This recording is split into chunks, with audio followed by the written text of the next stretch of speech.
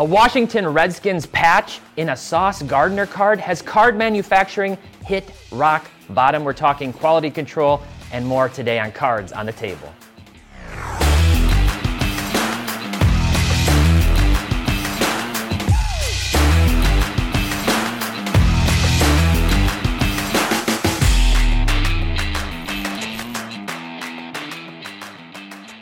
Hey everyone, welcome back to another episode of Cards on the Table, our fast-paced card show where we talk about a variety of topics in the world of sports cards. My name is Tyler Nethercott, better known as Teapot.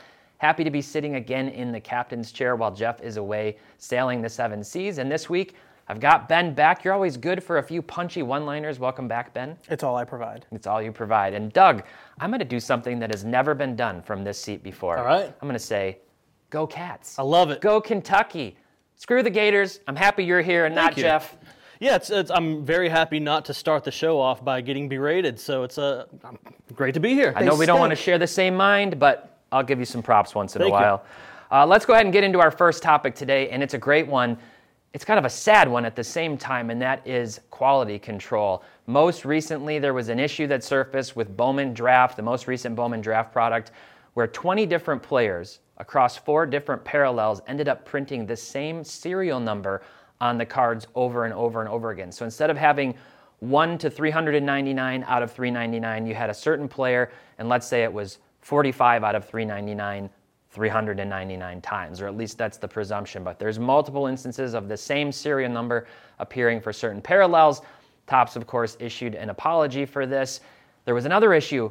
Ryan from Card Collector 2, he pulled a Washington Redskins, or at least shared it on his Instagram page, of a Spectra card, Panini, not Topps this time, with a Washington Redskins, not Commanders, and they haven't been the Redskins for a few years now, a patch from the Redskins in a Sauce Gardner card. And you might know that Sauce Gardner plays, of course, for the New York Jets. So another big snafu. So the question here, guys, is all around quality control. What are your thoughts on quality control, and what should these companies be doing to make it up to the users? There was some suspicion that the buyback program for the MVPs maybe was a way of making it up this year for the certain snafus by Topps. Ben, give me your take on all of this.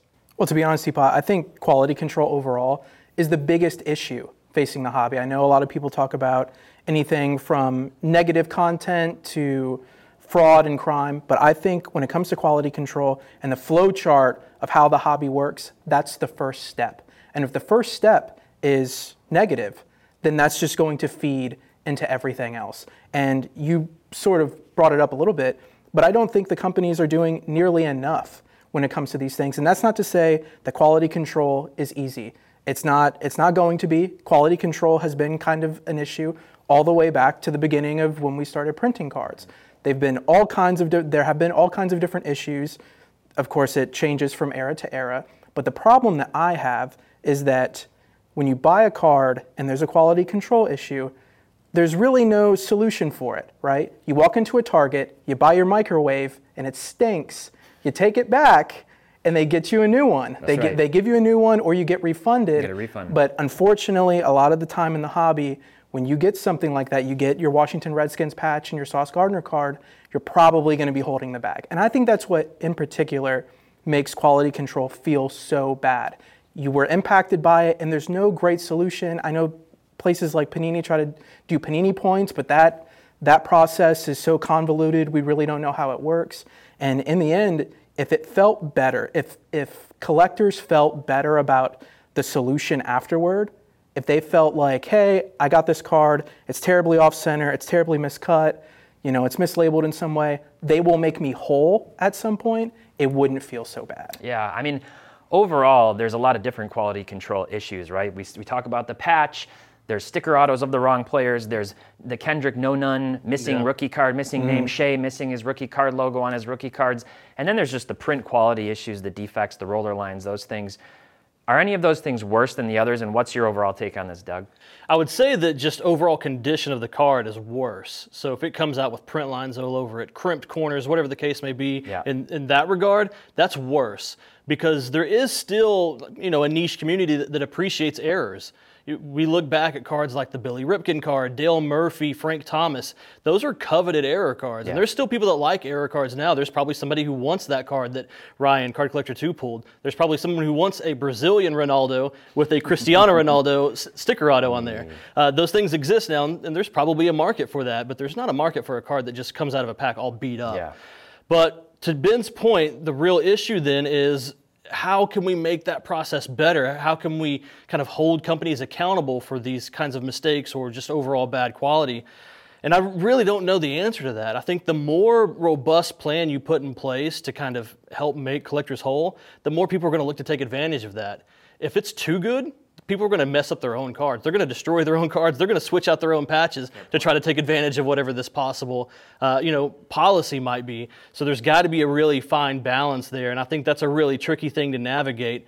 But overall, I'm in agreement with Ben that quality control is a big issue. You've got so many sets now. You're printing so many cards. It's almost impossible to be really strict on quality control, or it's going to slow everything down tremendously. And we're already very slow.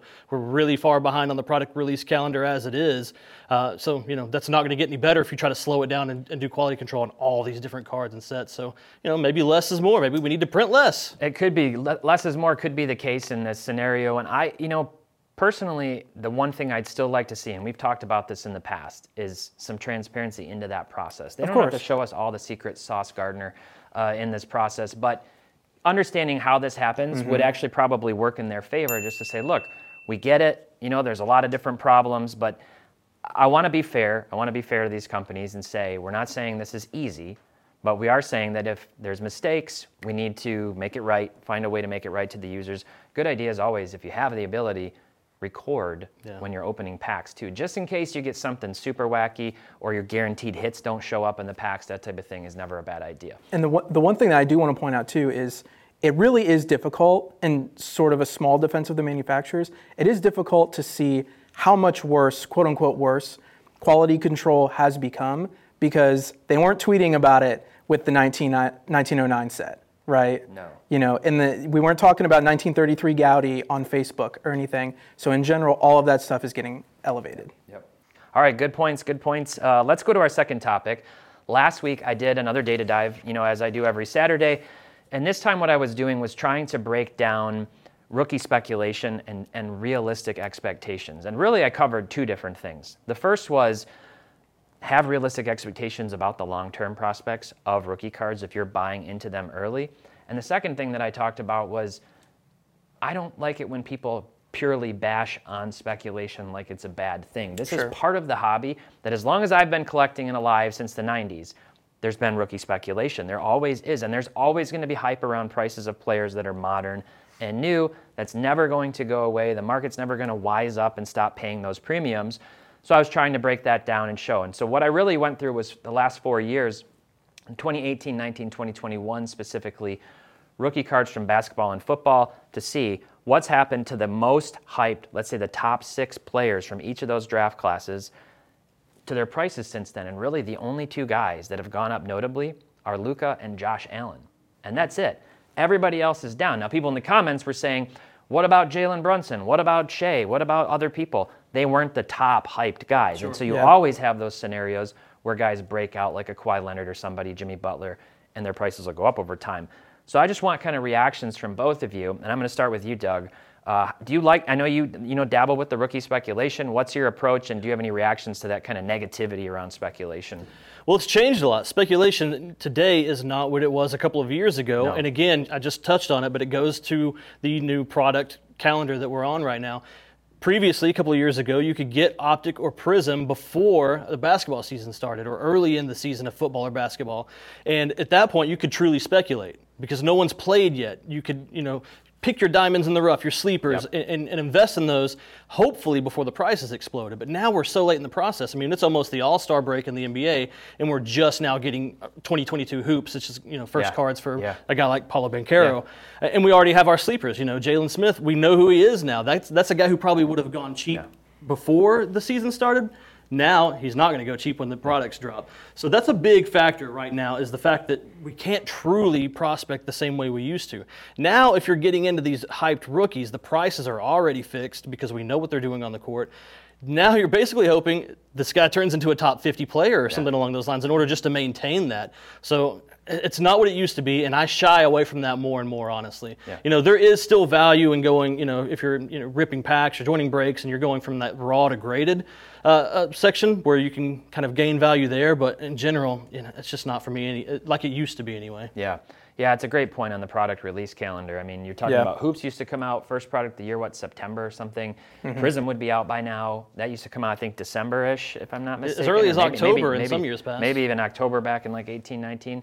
And now everything's out later. So, Ben, what's your take on that? I just think this again proves how small of a percentage of the hobby actually goes up in value. Yeah. When we're talking about these top flight players, you mentioned it, Doug, Josh Allen, for what his prices are at right now, he needs to be like a top 5 quarterback of all time. So when you're actually speculating a little bit, when you're prospecting, take that into consideration. You need to think, what is the actual ceiling on this player? Teapot, you and I have talked about this. When I look at early players in their second or third year even, or rookies, I look at the exact roster they're on. What is the best case scenario for them, right? Can they be the top player on that team? As with most things in my life, I take my advice from Star Wars and I look at the rule of 2, right? Can you even be like the one of the top 2 players on your team? Everybody a few years ago was buying like Cam Johnson for Phoenix. Yeah. What's the best case scenario for Cam Johnson? And that's the case for so many of these players. And if you can't be the absolute megastar on a championship level team, are you worth buying for investment purposes? Are you worth buying long term? I think that there can still be tons of short term flips for a lot of these guys, but long term, it's going to be 2 or 3 guys over the course of 10 years that go up in value. So please be careful with stuff like that. And unless they're a megastar like Luka, it's just not going to happen. We have to be honest about these things. The thing I worry about with the speculation in the last couple of years especially, if you look at the total number of card variations in existence, go to Trading Card Database, it's like, much like our money supply, a third of the total cards in existence were printed in like the last 2.5 years. Yeah. Mm-hmm. The number of rookie cards, Zion has like 2019 different rookie cards. Yep. Ironically, to his rookie year. And you trace that back to somebody like Sean Kemp, who has like 3, right? Mm-hmm. It makes it really hard to know what to focus on. People are paying a lot of money for wax. Then they potentially open it and get a Redskins patch on a Sauce Gardner card. And then those cards don't, equal out to the value of the box. And then over time, if those prices tank too, I worry about those people just leaving the hobby completely and leaving with a bad taste in their mouth. So we've talked about it before. I'm really hoping that Fanatics will find a way to balance this out, transparency with print runs and pack odds, a lot of other things, and kind of control and have clearer brand identity, and then get the products out on time with good quality. This is our perfect utopian world that we're all dreaming of, and I really hope that we can get there. So excellent points. Thank you both. Let's run quickly to an ad. We have the brand new Market Movers X Mobile. Check this out.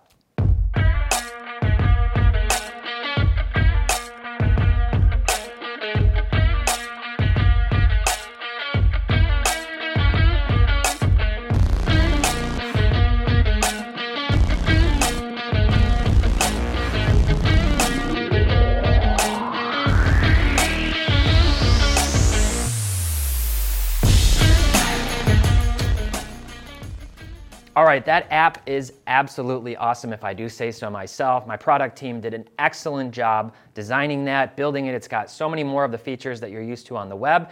And if you go to marketmoversapp.com, use promo code MOBILE, M-O-B-I-L-E, for 25% off your first payment.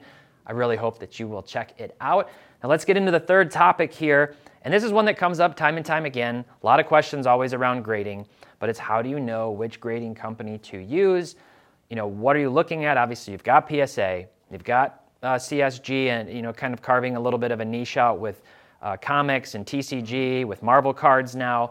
You've got SGC, which is really a fan favorite for vintage, And then you've obviously got Beckett, which is like part of the old guard and, big on patch cards. And then you got the new guys, Rare Edition, Tag Grading, doing some really innovative things that people want to get behind. So I'm going to start with you again, Doug. Tell me about your philosophy on grading and who you like to go to.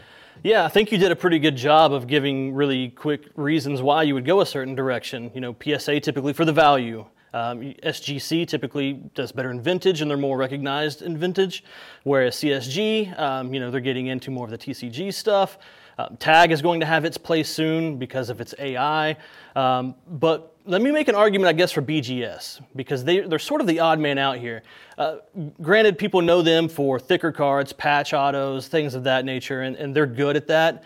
But there's a little bit more to it than that for BGS. One of the things to consider is of course, subgrades. Yep. If you've got a card and you're looking at it and the card is mostly perfect with one noticeable flaw, that's probably going to get a 9 anywhere else, that might have the opportunity to get a 9.5 in BGS. And you might prefer that 9.5 to a 9, or the value might be better in a 9.5 compared to a 9 anywhere else. So that's always a reason to kind of look at them. Or on the other end of that spectrum, what if you have a card that looks absolutely perfect? Our guy Alex recently submitted a Pokemon card to BGS because he thought it could black label, and it did. And it did. So, having that prestigious black label is kind of a big deal. So, he took that risk, went that route, and it paid off. I've got a friend also, this is another point that I'm not sure how many people really look at, and it may not apply to a ton of people, but I've got a friend named Corbin who recently pulled the Mbappe 1 of 1 out of 2022 Prism, out of a blaster that he got at Walmart. He decided to go BGS for grading because PSA was going to cost $1,000 to grade it. BGS was going to cost $400 to grade. He's saving several $100s grading with BGS. And they also don't upcharge for declared value if you were to exceed any sort of declared value limit. So there's financial reasons if you're in that playing in that realm of card. But there's more reasons than you would think to include BGS in the conversation. And in a 1 of 1, where the grade matters less, to some people it still matters. Yeah. Frankly, for me, it really shouldn't. It's about the 1 of 1 card. Right. It's more about the authentication. Yeah. So you would hope that the multiplier in that case wouldn't be that significant on a PSA card. Ben, what's your approach to grading? Who do you like? Well, I think Doug made a lot of really good points. And some of the things that I like to point out too is sometimes cards may not even be graded by those companies. I think it's BGS is the only one that does booklets, although I think we can objectively say not super well. But I have like some very old school vintage, like early 1900s Syracuse stuff that I've talked about on the channel before. I can't even get that graded by PSA. They won't.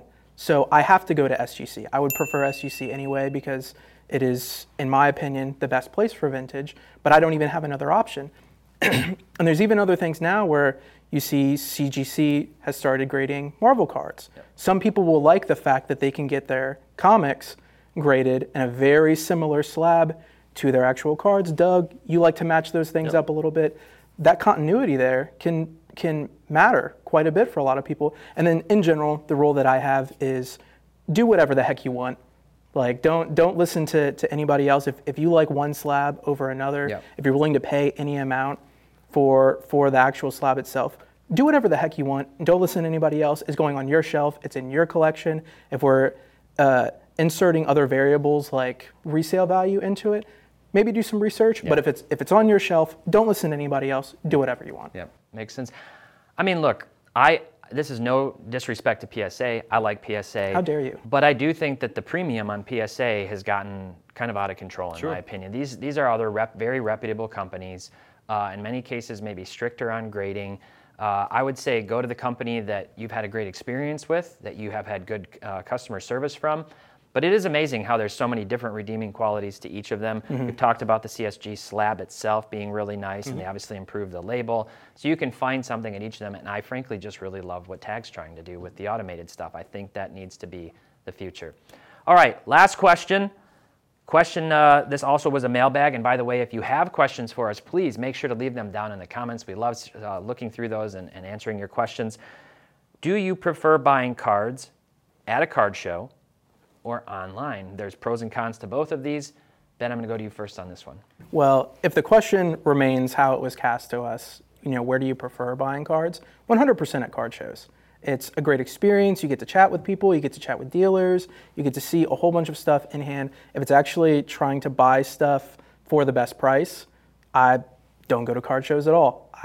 The reality is that better prices are probably going to be found online, much better selection online, but I'm actually willing to pay a premium for what I consider to be a service. A lot of people go to shows and say, well, they're asking over comps, right? Yep. I'm willing to pay $52 for a $45 card because I'm not having to wait for the shipping. I get to hold it in my hand. I get hopefully a positive interaction with the dealer there. I don't have to worry about anything else. I don't have to worry about shipping. Take it right home. I actually put a price on that type of stuff. A premium. And exactly. I put a premium on that. And so a whole bunch of different things go into that. Best experience, 100% card shows. Best value, best selection. It has to be online, right? It has to be. I mean, you haven't had the dealer where they just respect the comps right away when you show them, and they love having comps put in their face? Not Sounds typically. like you need to bring Reeves with you, man. He's the real negotiator. He'll get you some deals. Doug, what about you? Similar answer, but it's not necessarily, card shows to me aren't really about buying cards. I go there mainly working, but it's all about the conversations that you're having, meeting the different dealers. Cards look so much better in person than they do some sort of online scan or some poorly lit, out of focus picture. So I appreciate being able to see the cards, put my hands on the cards, and have those conversations. As far as buying goes, one of the things that you have to consider, you hear people, like Ben mentioned it, but you hear people complain about card shows being expensive, dealers being overpriced. Well, there's factors that go into that, right? I mean, they're a business. They have to turn a profit, and they have to turn over inventory. So whatever, they may have bought a card at X price, and they can only let it go at a certain threshold because they're not in the business to lose money. Yeah. You also have to consider the cost it takes to travel to card shows and set up your table and buy a table and things of that nature. It's not cheap. Right. So there's costs involved in that. But it's not that much different typically than going somewhere where you're going to have to pay fees or pay tax, things of that nature. So you've got the ability to deal in cash and avoid fees. That's pleasant. But I will say that card shows are far easier to negotiate. And the reason why is dealers are there to sell cards. Yeah. They're not there to show you what they've got and then hold on to it. They do want to move inventory. So negotiation does exist there. And also, you've got less competition at a card show. You go online somewhere to a major marketplace, you might be dealing with 1,000, 2,000, thousands of other people looking at that same card. Not the case at a card show. It might just be a one-on-one interaction, and you can make a deal right then and there. Dollar bins, I'll also say, can be another really great thing. A lot of fun. That you can sort through dollar bins. Yep. And the final thing I'll say on that is when you go to card shows, it's also pretty hard to find something specific. It's not like you can just go and search for a certain player or card like you can online, and that's a downside a little bit. That is a downside. There's two different approaches that people might take at a show. One is just go and explore. I want to see everything that's there. I want to experience the community, get to know dealers, other people, and that is really, really, really fun. And the other is to have a plan, and that's actually the Data Dive episode that I'm doing, is how specifically you can use market movers along with your strategy before you go to a show. So hopefully you'll check that out this Saturday. That is all the time that we have this week. I've really enjoyed sitting here. Maybe we'll have to do this more often. Yeah, who needs Let Jeff take a break. And until next time, make sure again to leave us your comments down below. Thanks so much for watching, and tune in next week for another Cards on the Table.